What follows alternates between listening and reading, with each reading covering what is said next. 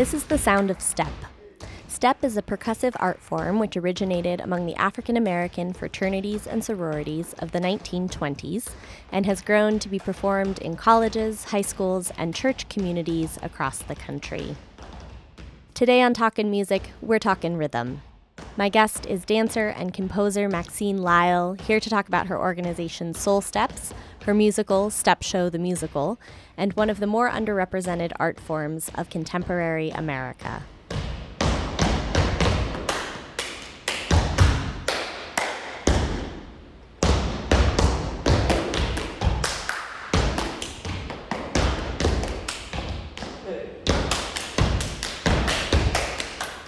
I'm joined today by Maxine Lyle, dancer, choreographer, producer, and founder of Soul Steps, talking to me today from New Jersey. Maxine, thank you so much for joining me. Thank you for having me. I'm excited to be here. Yeah, it's a pleasure to connect with you. I'm always grateful for technology that we can be chatting and connecting in this way. So appreciate you making time for that. I want to talk, just to start out, I'm wondering if you'll tell us a little bit about Soul Steps. Sure. Soul Steps is a professional African-American step dance company. The focus is on celebrating the art form of step and educating, exposing audiences to the history of step and the art form and culture as a whole. So we do a lot of work in schools. We do a lot of arts ed based content. I would say perhaps 90% of our content is arts ed based, and then we also offer community programming. We offer workshops on STEP. We go into communities that might want to just learn more about where it comes from, and we do lecture demonstrations. So it really runs the gamut of things that we do. And when we're not teaching young people about STEP, we're working on a musical about STEP that we're excited to get into the theatrical arena. Love that. And I want to talk about the musical more. But first, will you tell me a little bit about STEP, where it comes from, and a little bit about the history of it? Sure. STEP is an art form that started among African American fraternities and sororities on college campuses. There's evidence of STEP going as far back as the 1920s, but at that time they didn't refer to it as STEP in the way that we do now. It didn't look like it looks nowadays.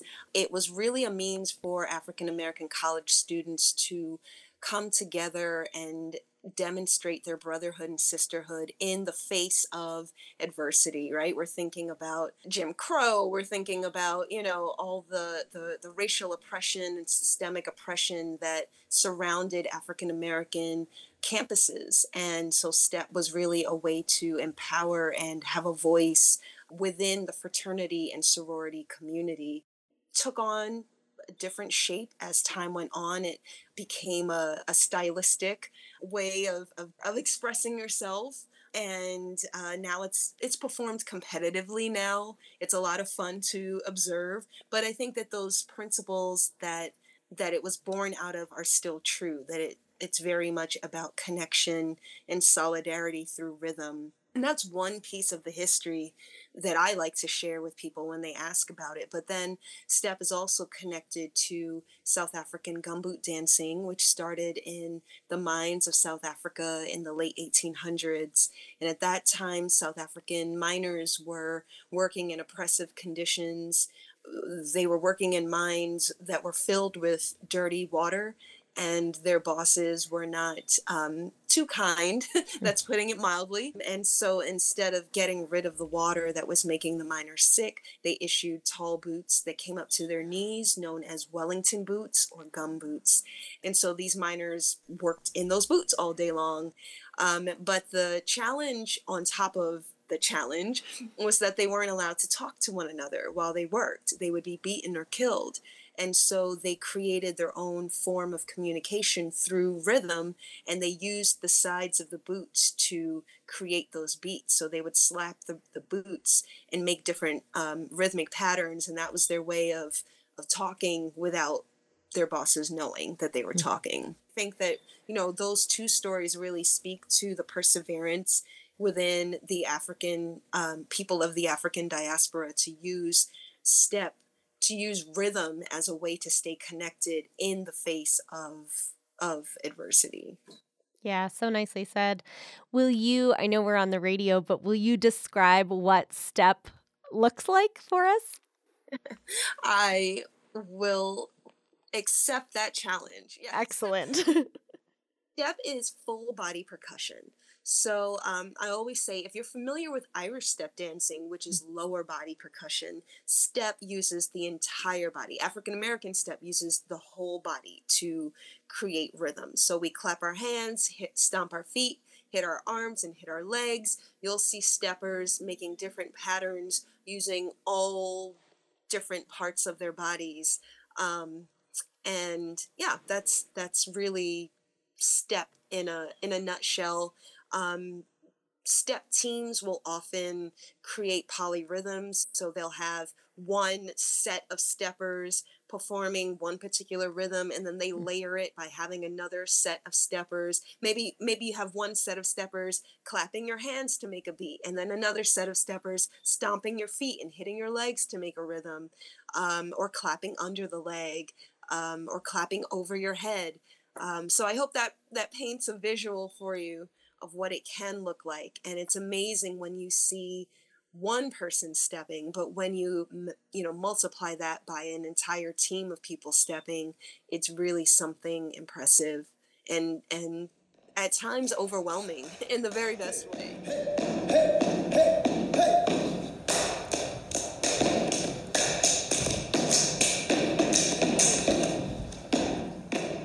Maxine, I'm curious what your relationship to step is. How did you connect to it, or where does your connection stem from?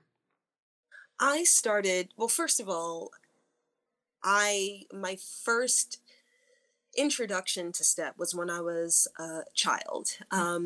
Growing up in Newark, New Jersey, watching children in my neighborhood stepping and just completely falling in love with it and becoming mesmerized by the rhythms that I saw them performing.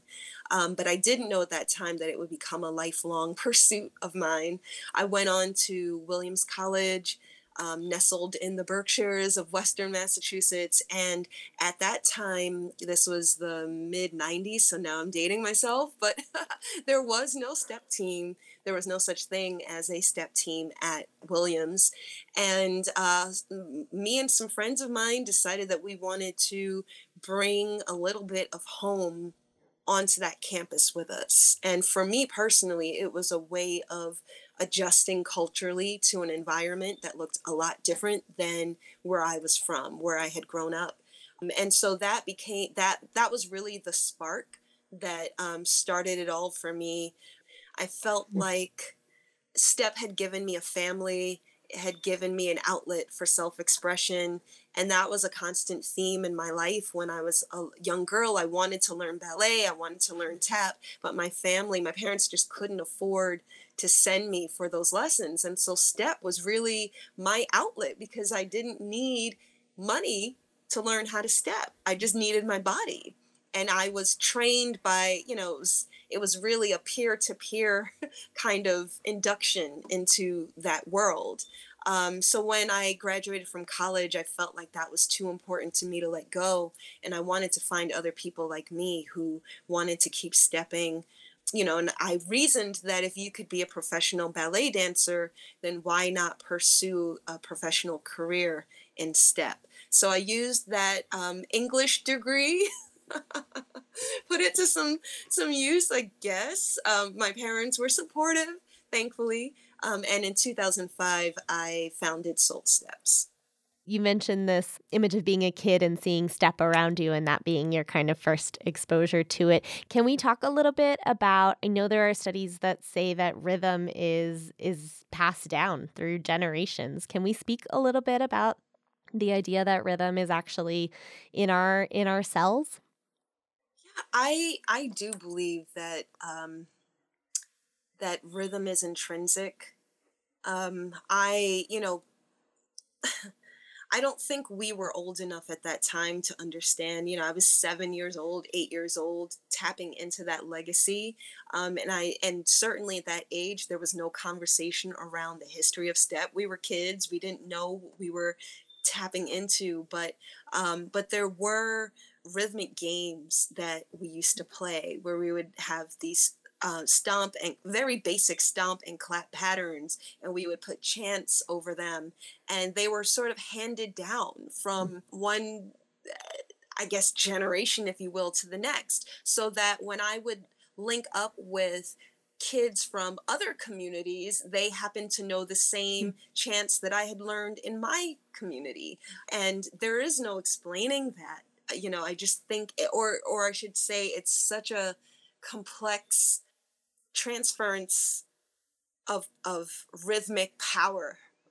It's hard to explain what that is exactly, but I'd like to believe that we're tapping into what our ancestors left us with and gave us, and that really, again, that stayed with me too as I got older. When we were in college, we named our step team in college Sankofa, which means looking back in order to know where you're going. And I think that was just happening for us, as a happening for me as a 7-year-old girl growing up in Newark, New Jersey, stomping and clapping, on my block in the summertime.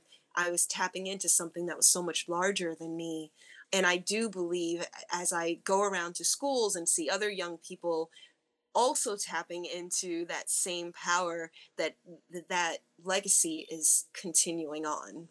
Yeah, and I'm so glad you mentioned that because I'm curious about the education piece of it and if that just what your hope is by educating people about STEP, by bringing STEP into schools and communities. It's interesting because when we go into communities that are predominantly African American and we share STEP, I think for me, the intention feels a little different than when we go into communities that are predominantly white or have no knowledge of what STEP is. In both cases, we are the intent is to share the history in the hopes that we will create cultural bridges in the community at large. Mm. But when we are working with predominantly African American communities, my intention in sharing the history is to empower and to offer these young people a window into a part of their culture, and help them to see that this is something that they can take claim to, that belongs to them. A lot of young people are just like me when they didn't know the history of step. I didn't know the history of step as a child, and a lot of these young people don't necessarily understand the depths of it. And so my hope is just to empower them with that history and to help them to understand that this is something that is of value. I think sometimes we disregard, especially when we're young, the value of what we're doing, and to bring it into a school community and have these institutions validate the art form as well and say, we're making time for this. We're canceling your math class today so that you can have a step workshop. I think for people of color, for African Americans in particular, it's very affirming. Now, when we go into predominantly white communities, I'm hoping that sharing that legacy offers them a window into how we are all connected through rhythm, as you said, rhythm being intrinsic, right? The heartbeat. If if your rhythm stops, then you die. And helping them to understand the ways in which the points of intersection for us in society, but also I'm hoping, like I said before, just to create cultural bridges of understanding. I think in order to create unity in the community, we need to start from a place of understanding. And it's fascinating. You have to come and just watch one of these school shows when we talk about, for example, the history of gumboot. And you think, oh, maybe this is too much for them, or maybe maybe we're losing them and they're not focused on what we're sharing.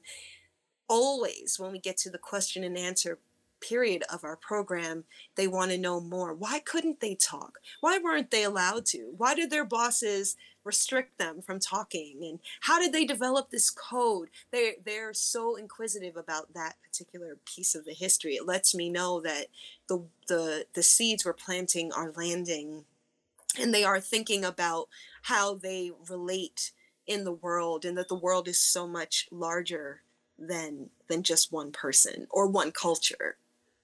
Yeah, so nicely said. I think too there's something about getting into your body. I think there's something about lessons you learn in a physical sense when you're embodying this sort of history and this story and this rhythm. It's becoming a part of you in a way that it might not otherwise if you were being, taught from a slideshow or taught from a book. I think there's something about being in your body. Yes, no books here. We get them on their feet. We very much support the idea that we are not simply to be gawked at on stage. We tell the audience up front that they are a part of what we do, because that's really a cool aspect of the step culture, is that the audience helps to make the show. Can we talk about the musical a little bit? Sure, yes. Tell me where the idea for the musical came, sort of amidst this other work that you're doing to educate and expose people to step. Where did the idea for a musical come from? The vision for the musical is that we follow the journey of a college freshman who arrives at a fictional, historically Black college campus and is seeking to find a voice for herself through STEP, which may sound slightly familiar, except the HBCU part. She's seeking to find a voice for herself through STEP and also carry forward her grandfather's legacy, who we find out he was a student there at in the 1940s. And so the show moves back and forth, gives us these little clips of what her grandfather's experience was in the 1940s with STEP, and how he used STEP as a mouthpiece to push against segregation. And we juxtapose that with who she is in today's world as a young Black woman on a college campus, facing all of the political and social and cultural things that a young person nowadays has to face. And we just look at STEP's role in both of those journeys, and really it's an intergenerational coming of age story, with STEP at the center. And I love that because it ties back so nicely to how you started the interview, which was talking about, the history of step, the history of gumboot, and now how it's become something different, how there's step competition, how there's step troops, it's a really, yeah, it's exactly what you were speaking to, I feel like. How is it going? it's it's phenomenal. It's been such a rewarding experience, and I truly mean that, to work on this. As hard as it's been, I would call myself a first time playwright, in that I've never written a musical before. I didn't this has been a lot to you know bite off. But I have learned that there were hidden talents that I have that I didn't know I had.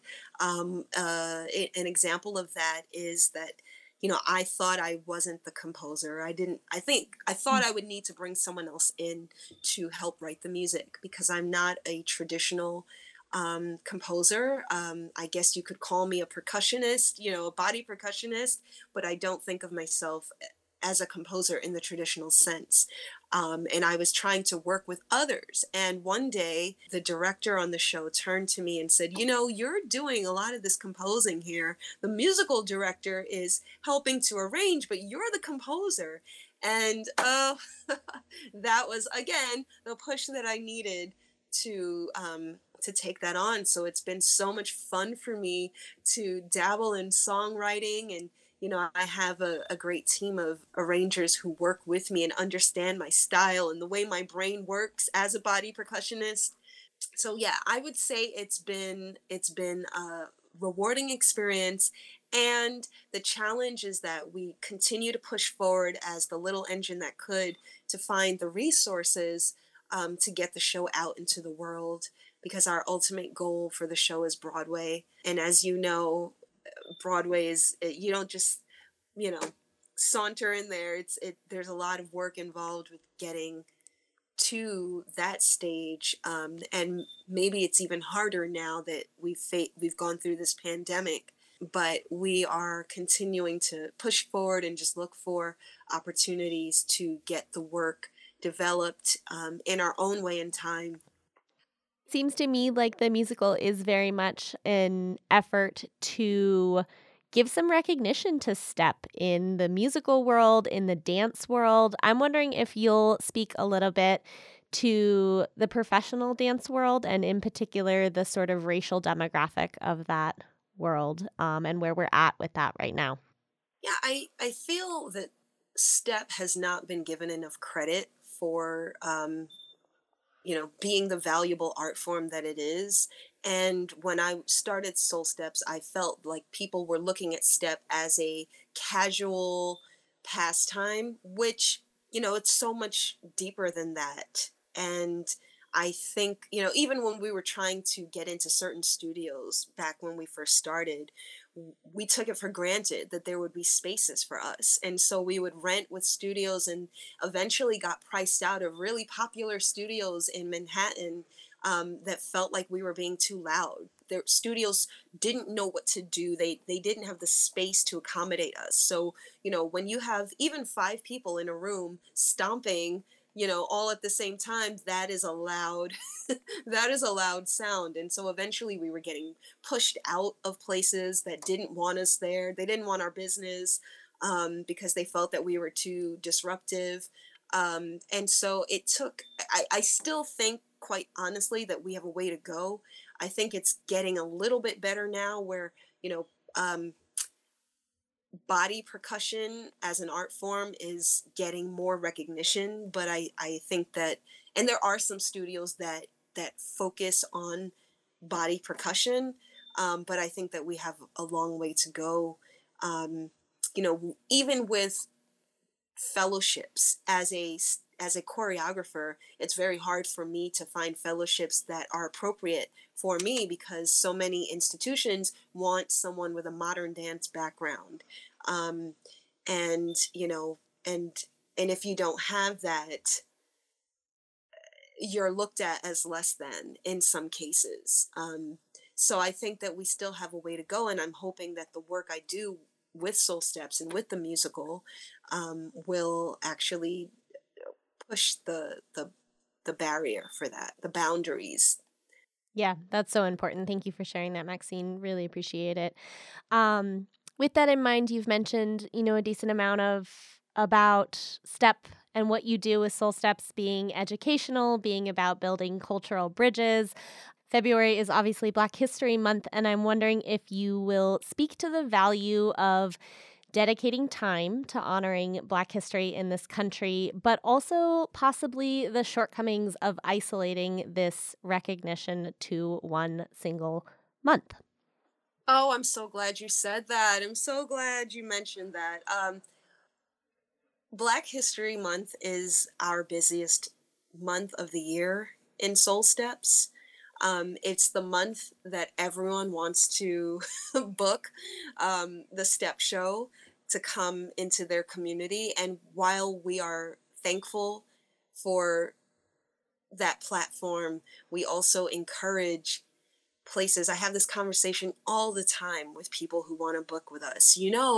We're available, all year round. And Black history, um, while important, doesn't only need to be celebrated in the month of February for 28 days. And so, that's been a constant push since the company started in 2005. Like, that's been something we've had to push against for a long time. And I'm concerned that Black History Month is losing some of its, um, I guess I'm looking for the right word here. I just feel like I don't feel like there are as many places as there used to be that are focused on celebrating Black History Month.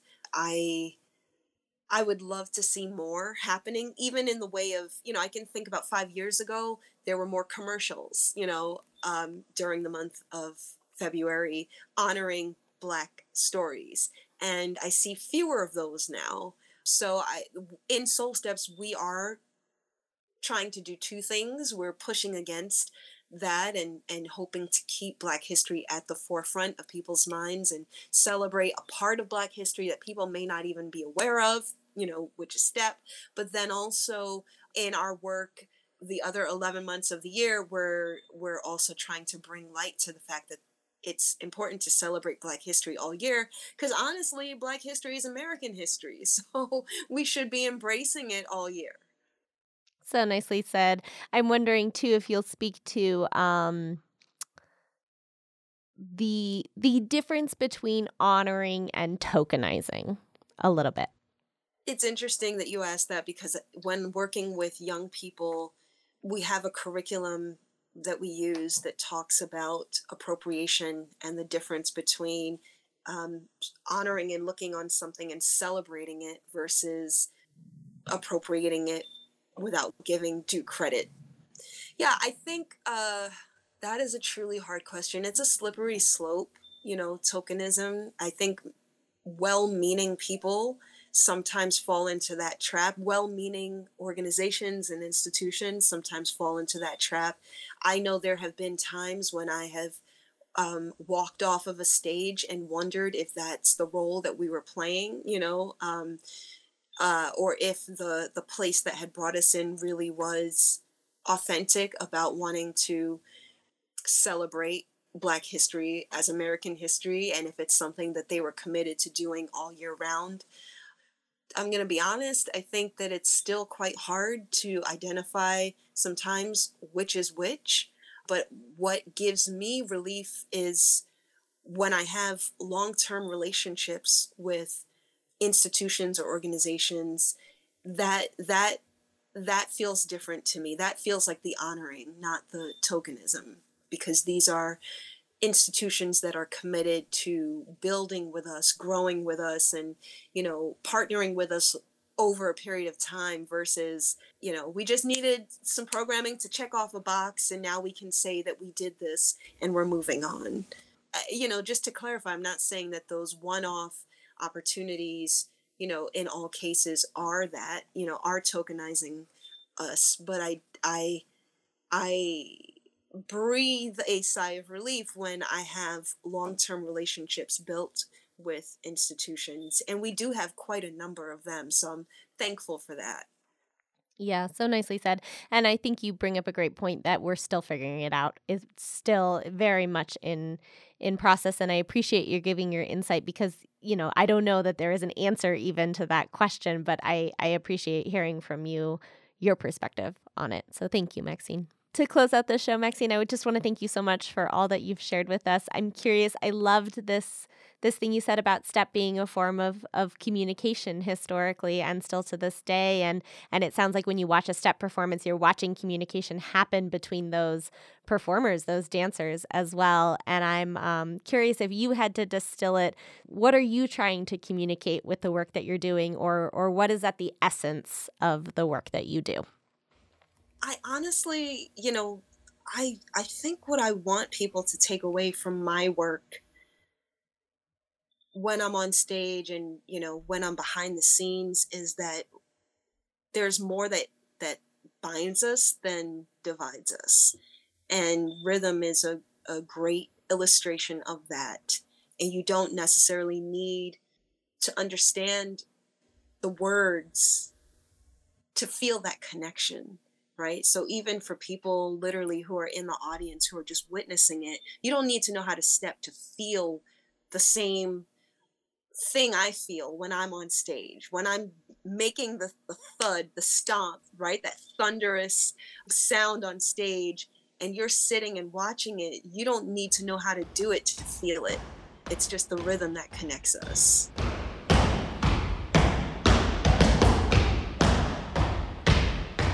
We just heard from educator, composer, and dancer Maxine Lyle joining me today on Talkin' Music.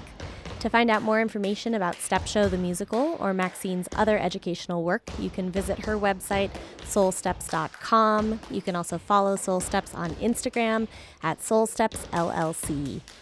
Thanks as always for listening to Your Mountain Grown Community Radio.